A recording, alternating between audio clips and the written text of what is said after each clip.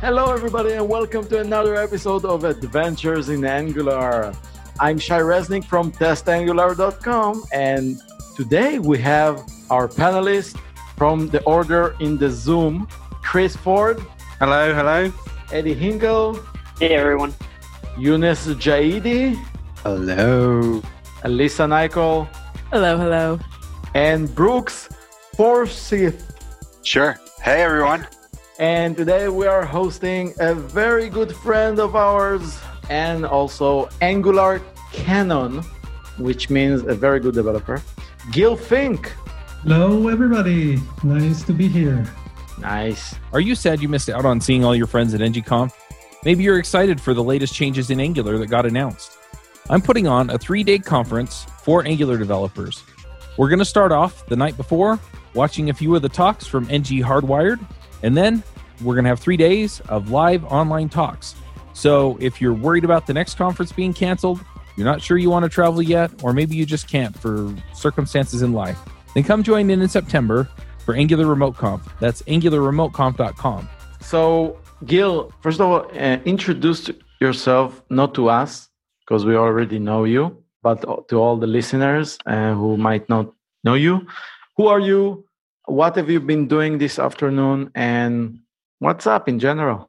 So I'm Gil Fink. I'm the CEO of Sparksys. It's my own company.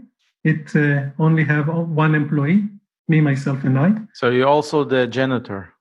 I'm also cleaning the house because as a freelancer, my house is my office. So I've 10 years of Microsoft Most Valuable Professional, GDE, Google Developer Expert in Web Technologies, wrote a book that you can find in Amazon called Pro Single Page Application Development. One caveat with the book, it was written in 2014 and it's in Backbone. So not Wait. You've only written one book? I thought you had like a library of books. I wrote a book, but I also wrote a few Microsoft official courses that were learned in Microsoft official, learning centers all over the world. So things like HTML5 programming, working with the apps in Windows 8, and et cetera, or should I say, writing Windows apps. And that's all. I'm also helping in organizing conferences like Angular Up and React Next in Israel. So you're very welcome to come to Israel someday when this Corona crisis will end. Nice. And also, you organized the JavaScript Israel meetup group. Yeah, I'm one of the organizers. I can say that I'm organizing all the meetups, but you're managing the content team and I'm in part of the content team. So yeah, that is how I knew that. Okay, so thanks. And so today's topic is about profiling, right? So it will be amazing if we'll talk about first the problems that we need profiling to solve, and then you could take us through a journey. Maybe let's first talk about what is profiling? What does it even mean? So think about yourself as a CSI guy or girl. And the idea of profiling is to find problems that you might have. But if we're talking more exactly about development, then most of the time when we're talking about profiling, we're talking about profiling or finding bottlenecks, memory leaks, and things like that. So we are trying to understand problems that we have in our software, and by finding those problems and solving them, we may improve the performance of our application, either with the memory consumption of the application or how fast we ship frames to the screen. Awesome. So that's an amazing analogy. Okay, we're a CSI team here. Okay, people? Now we have a problem. We are in the crime scene. What do we see? What are the problems that we need to profile?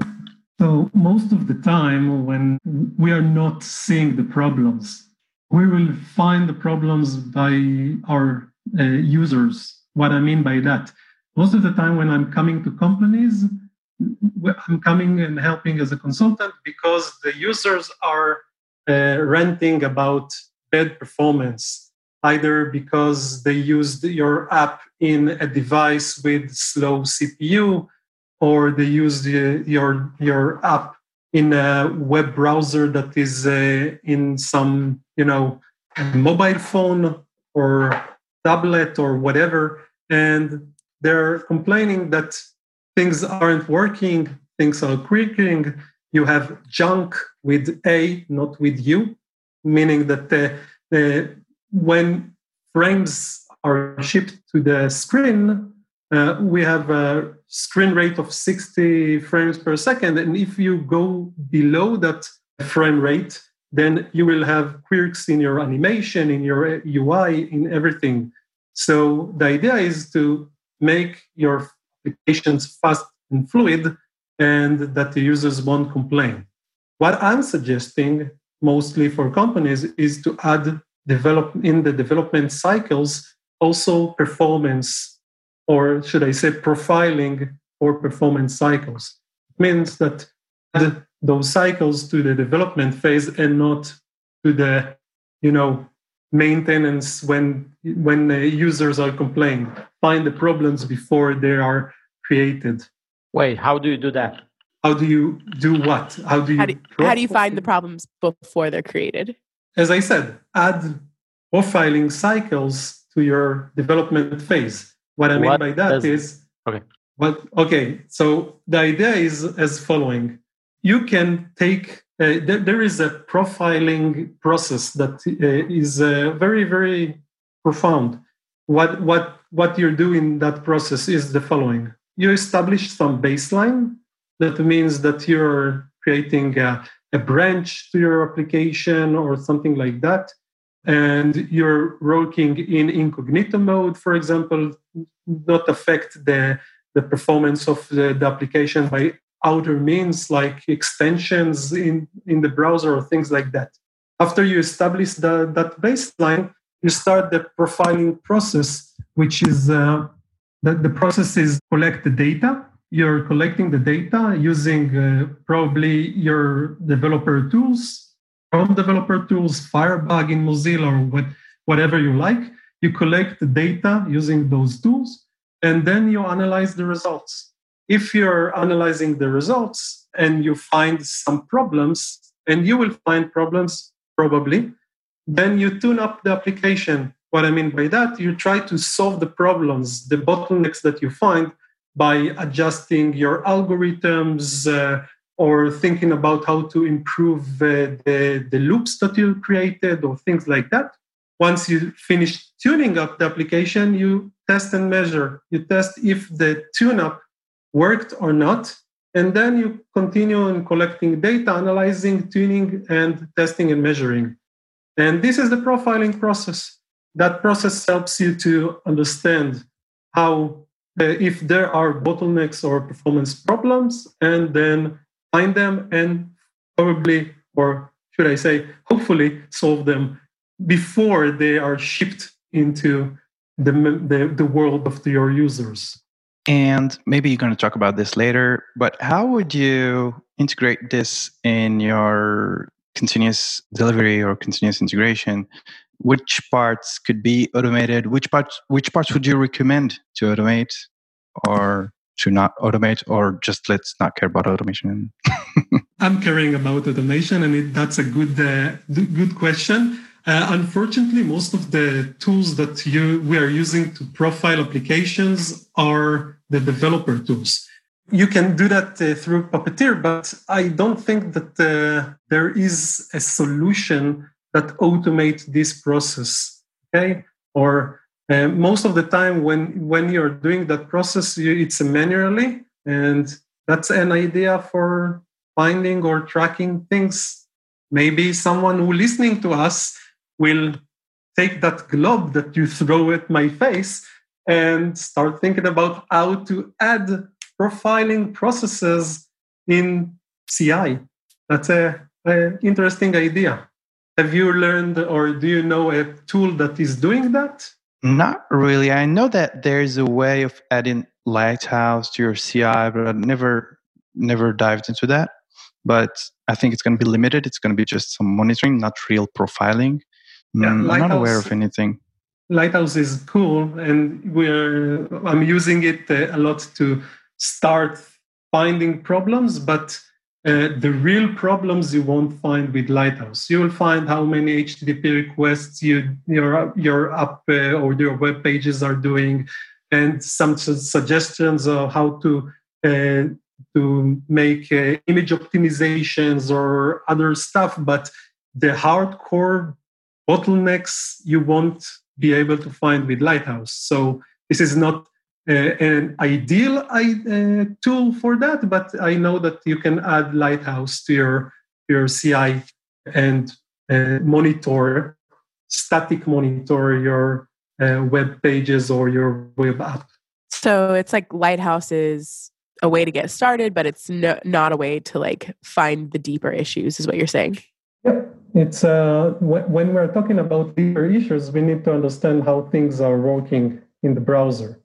And for that, we need to understand how Pixel Pipeline is working and how where the browser is shipping the frames to the device screen, and what should we do in order to increase performance, or what should we avoid in order to increase our web page performance.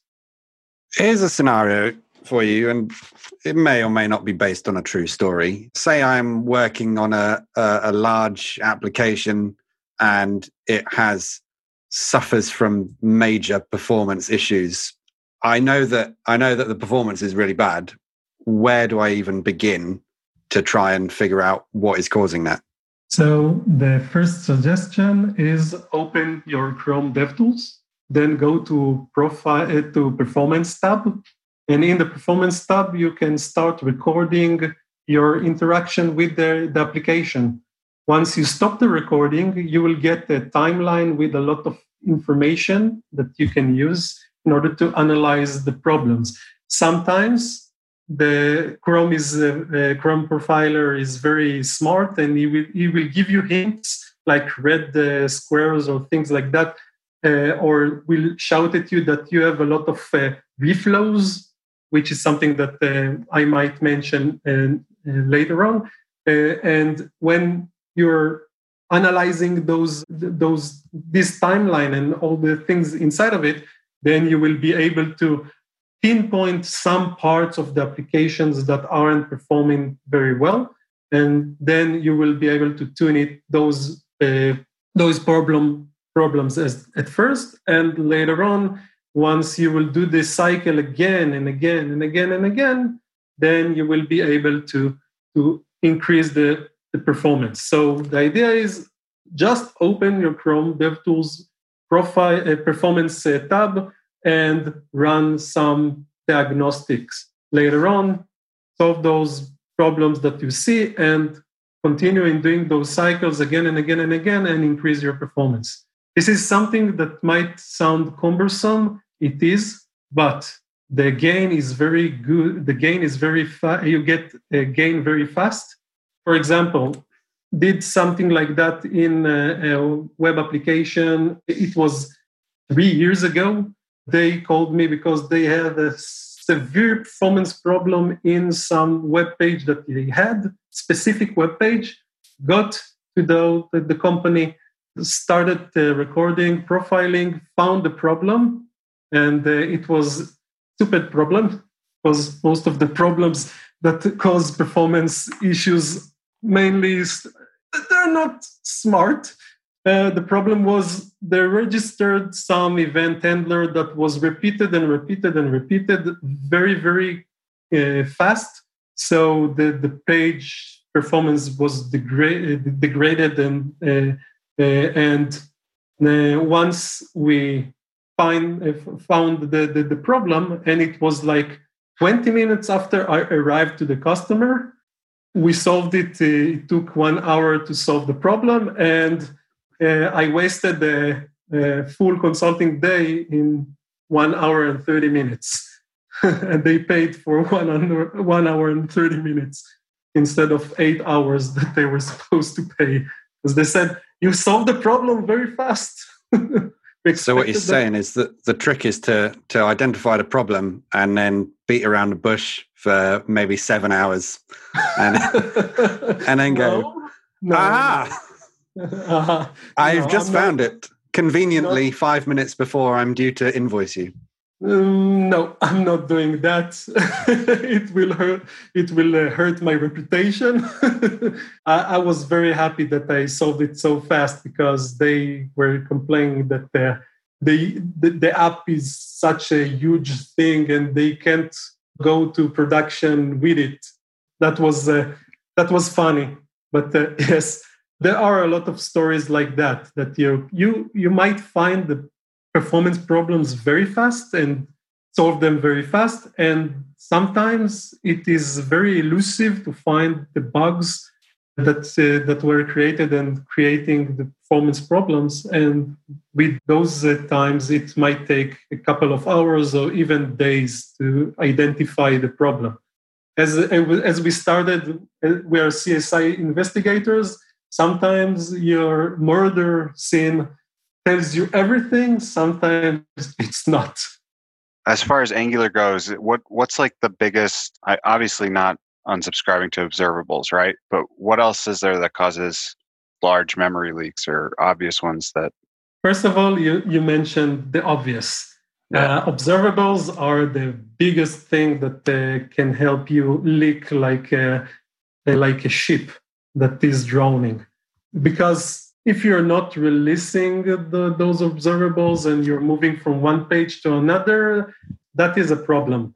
That is a problem that will raise its ugly head very soon.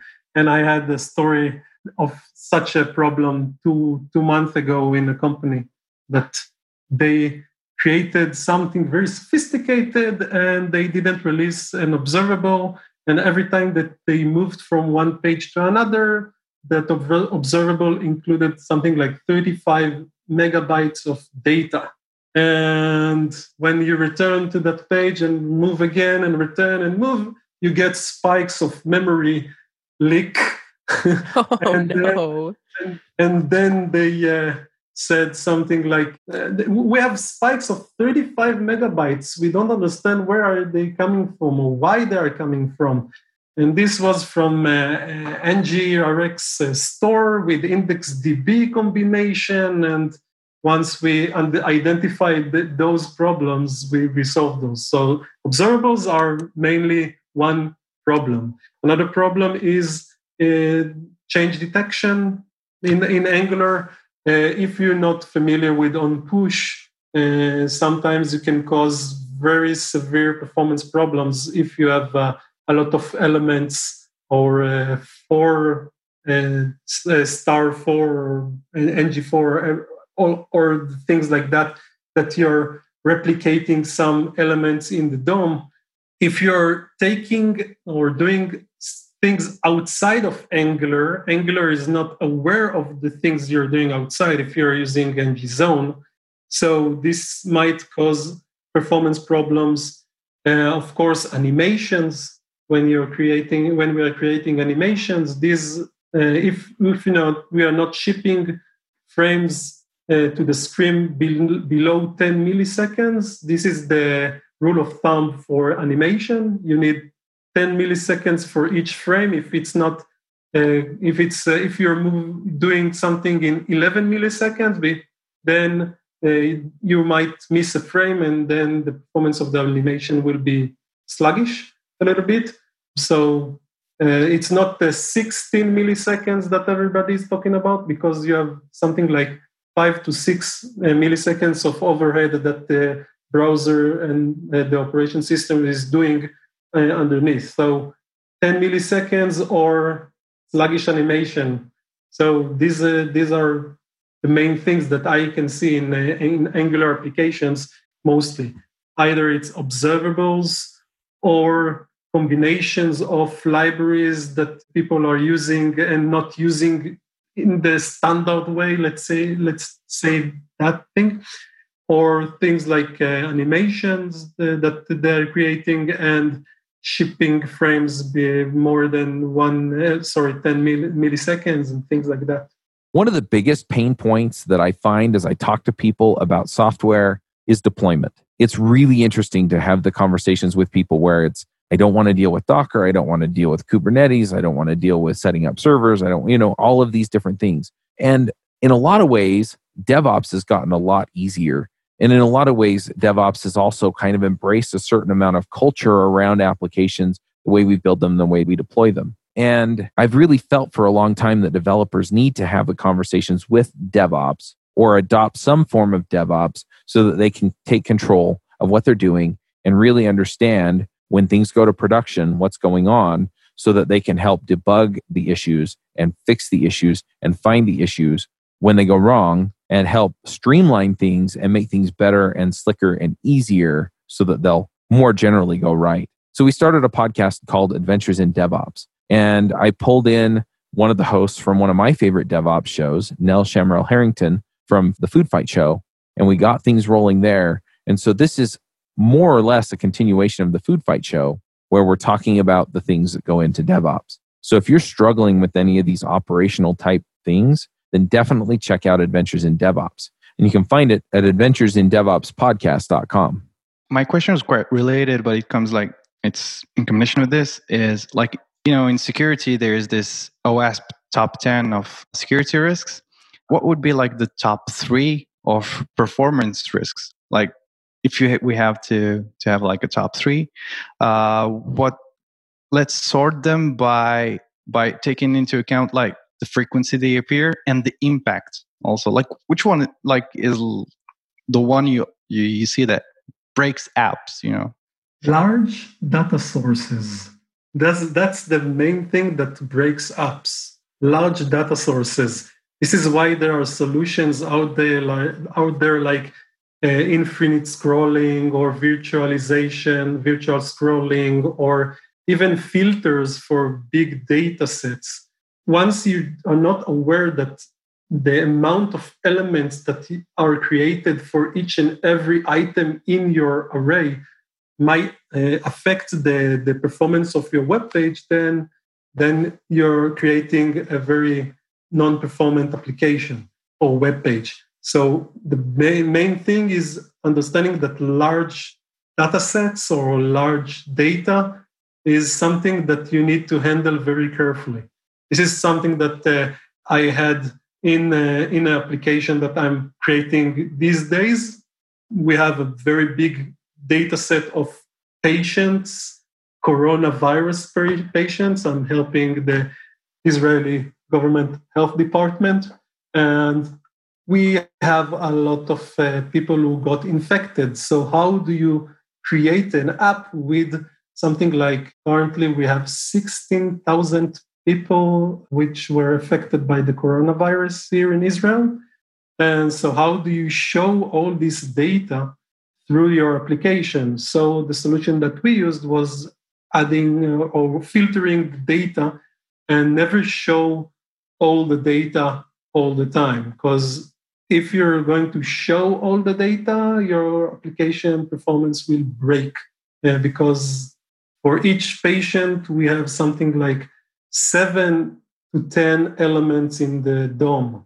So take those 10 elements, for example, multiply them with 16,000, and there is a threshold that the browser can't handle so many elements simultaneously. So large data sources or large data sets should be handled very carefully. They are also the main thing that creates memory leaks later on. If you're using large data sets or data sources, then your app will leak probably because of those data sources. So this is the number one problem or performance problem. Should we continue to number 2? Oh, what's number 2? Number 2 is understanding the platform that you work in. There are ways to create applications. Each and every platform has its own cons and pros. For example, if we're creating Angular applications, we're creating application using Angular framework. And Angular is abstraction over DOM manipulation. So if we don't understand how Angular work, and this is something that I suggest every time, understand the tool that you're using, then we might cause performance problems. Who remember the magic thing in NG4 in Angular 1? When you're creating Angular 1, there was a magic thing, a filter that you're going to put in NG4 to make it more performant. Filter in AngularJS for NG. Repeat. In NG repeat, yeah. Oh yeah, I remember. No, wasn't Angular track- adding a hash to your item to track your items with the hash if your data was in memory, but if you needed to track by otherwise?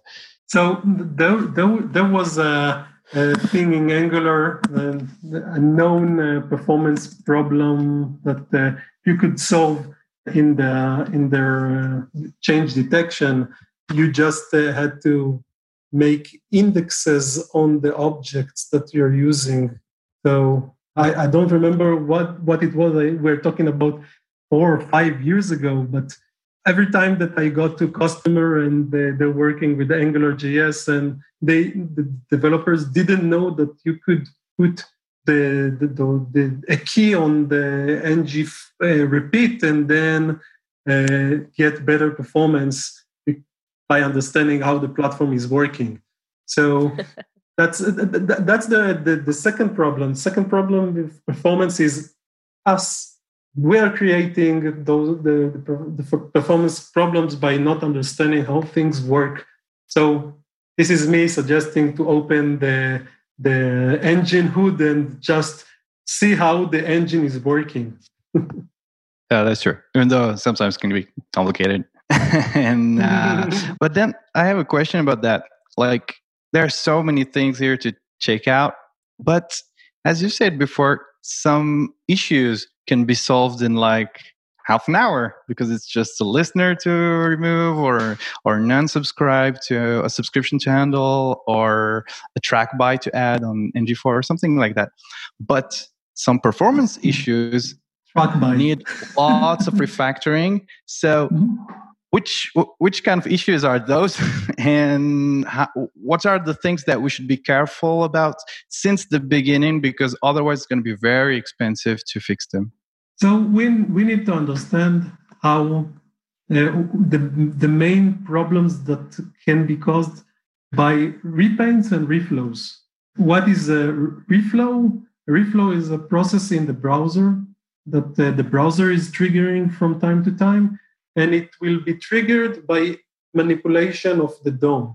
So, for example, if we are adding an element, we're removing an element, or we're changing the layout of the web page, reflow can be triggered. The browsers try to optimize this process, and this is something that we need to be aware of. Okay, so if we're touching the DOM, this is the main thing that might cause a reflow, and the reflow is expensive in terms of performance. Second thing that I said is repaint. In repaint, we change the color of some element, we change the font size, things like that. Those things can cause a repaint. The browser is repainting the entire screen or in the section in the screen. This is less expensive than reflow, but when we understand that changes in the DOM or changes in that causes painting are the main things that can impact the performance of our web page, then we try to minimize those impacts by combining or doing bulk changes or doing bulk CSS changes or things like that.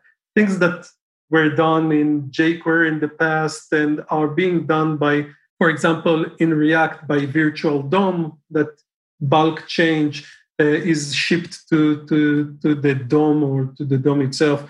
Or in Angular, in Ivy, there are a lot of changes that they did to make things, make bulk changes or things like that to happen in order to avoid those big, not big, but a lot of reflows and repaints that the browser might trigger.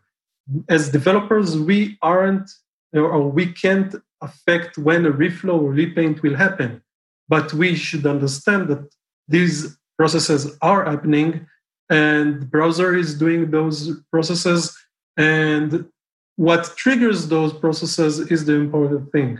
So once we understand that what triggers the processes and avoid triggering those processes a lot or repeatedly, then we will be able to affect the performance of our application or our web page.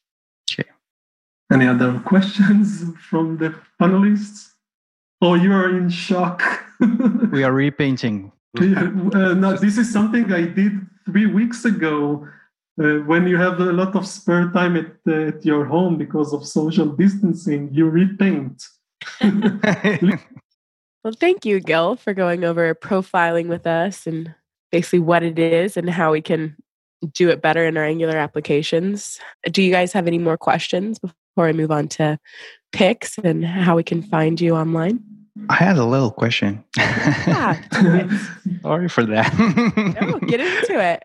So there are some features in Angular that help us detect performance issues, but quite late. But I'm thinking about the budgets. For example, that tells you when your files are too big, or maybe because you included like a huge styles or stuff like that.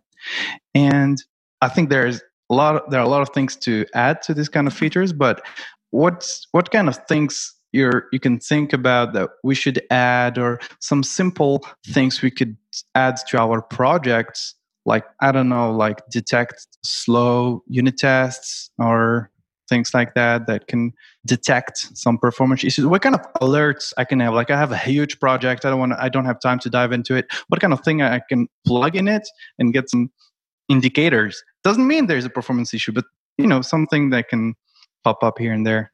There are monitoring tools that you can use on your applications. You mentioned one of them, which is Lighthouse, and you can add it to the CI process.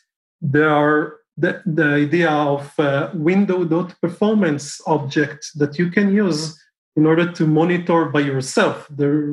This is something that you can plug your code into it. You get the performance object, and you analyze the performance of the web page by yourself or through Puppeteer or things like that. But there is no magic tool that you can throw into your application and find performance problems.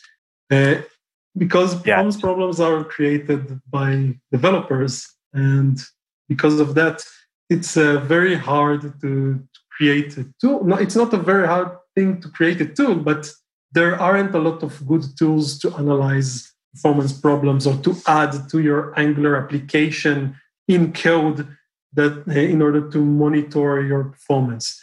You can use Lighthouse, as I said. You can use Google Analytics to analyze things about your applications, and all those monitor application that adds code to your application, monitors your application, but because of that, degrade your performance a little bit.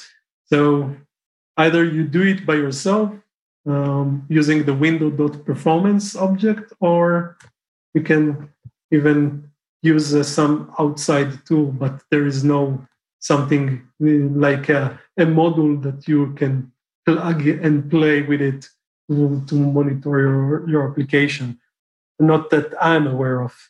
Okay, that's cool. So, but maybe like using the performance tool to the window performance to monitor some functions, and for maybe in unit test can be like a starting point. Like, this function is doing a lot of work. Let's see if it's not slowing down through its time. Maybe that can be. You will have to write a timer that you start running the timer at the beginning and in the end. I did that a few times in the past for some company that created some analytics to understand the performance issues before the Chrome DevTools did it for me. So you can create those, but most of the time you will just need to add some profiling processes to your development process. As I said, just a suggestion. Cool. Thanks. Try this out. Are you freelancing or moonlighting? Or maybe you've thought about going out on your own? Every week, we have a group of developers at various stages of the freelancing journey on the Freelancer Show to talk about becoming better at freelancing. We also bring in experts to talk about marketing, SEO, and delivering high quality to clients. So if you're interested in going freelance or you are freelance, check it out at freelancershow.com. Okay. Hello. Hello, Shai. So we covered everything. Anyone still has any questions? Okay, so good time to go to the picks. Right? I have one that is related to what we've been talking about. And actually, the question that you just asked was, I was recently talking with Stephen Fluin, who's the Angular advocate on the Angular team. And he has this side project. I don't know if you've heard of it, called bundlesize.dev. And it is a site that he's making, currently working on, but you can go there right now to analyze and benchmark your JavaScript and TypeScript. So you enter the URL to the site that you want to scan. And after scanning it, it pulls up a bunch of numbers about its bundle size, what version of Angular it's using, and it actually works for non-Angular sites as well. So it's really cool site. And he said the more that people use it, the more data he's going to have to go off of, because it basically gives you a score on all other sites he's ever scanned. And so it's your performance or your size is around 93% out of, it's faster than other sites or slower. So it's a really cool little side project he's got going. So check it out. It's bundlesize.dev. Nice. Thanks. Okay, let's go in the same order. Chris, what are your picks? Yeah, I've got 2 picks today. First one is I've been working from home now for 7 weeks, I think, and I don't particularly enjoy it. One of the issues that I had when I first started, when we all went into lockdown, is my internet speeds at home. I think UK internet speeds are a little bit behind other parts of the world anyway, but I was finding that the room which has become my home office, I was getting about 1% to 2% of the download speeds that I would get at my router. And also only one thing could be on the Wi-Fi at a time. So I had to have my phone. No. I'd have my phone just off of Wi-Fi. If anyone could hear, my son is just outside the doors, decided to pay us a little visit as well. Anyway, so I think my Alexa must have heard me grumbling about this, because one day on the Amazon homepage, suddenly this thing was there called an Eero. I'd never heard of it before. And yet it was just there, mystically on the front page. And even as a technologist myself, I have no idea how this thing works, but I thought I'll give it a try. And it's a home mesh Wi-Fi thing. And I bought a couple of them, but I plugged in one of them. It's literally right next to the router. And I suddenly had I was getting 10 times the speeds in the same room that I'm trying to work in. What? And then I plugged in a second one. And now I get basically about 80% of my router speeds in my home office, and everything can be connected at once. And Are these just extenders? Fabulous. What is it? Basically, the one that you plug one into your router, and it just takes over. All the lights on my router just gone off. The Eero just completely took over it and instantly just boosted everything. And then when you put additional ones around the house, it just filters the Wi-Fi around. I have no idea how it works, but it has made my working from home 100% better. I can get on now, which is great. So Eero, definitely my recommendation. Wow, sounds like what created the coronavirus. Yeah. All the conspiracy theories of 5G and stuff like that. Yeah, that's right. Do you think epicenter right here? Do you think it hacks your neighbor's Wi-Fi or something? I've no idea. Maybe that's what it does. Maybe. Awesome. I have one other pick. I like to pick entertaining Twitter accounts to brighten up people's day. one that I particularly enjoy, especially in these dark days, is called Grumpy Skeletor. And it's this guy, he basically tweets as Skeletor but specifically the Skeletor from the 1980s He-Man and the Masters of the Universe cartoon.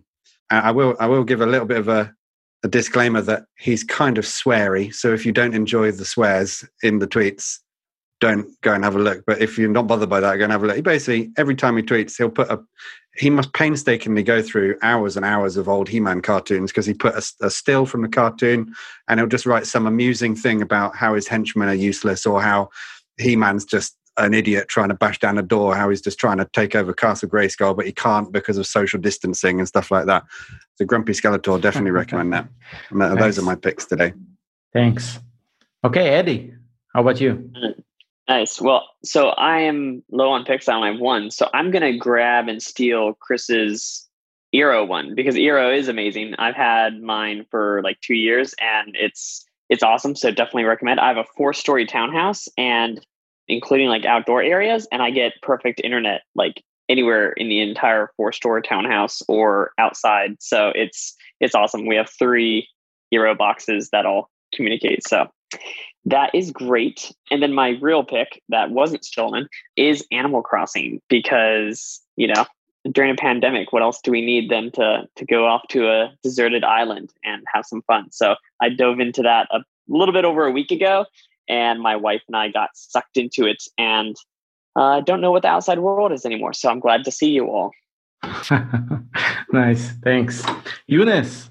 Hey, from the button for the mic. So yeah, I have one pick, and it's Angular related. Surprise! So it's a library that Michael Hladky have been working on a lot. So Michael Hladky worked a lot on Angular and RxJS content, things like that, and he built this library called Rx Angular, which is based on another library he built called RxJS State, which tries to fix an issue, which is, either you end up putting everything in your NGRX or your application global state, or either you handle your stuff in your components and you end up with lots of subscriptions and then having to use other libraries to handle those subscriptions.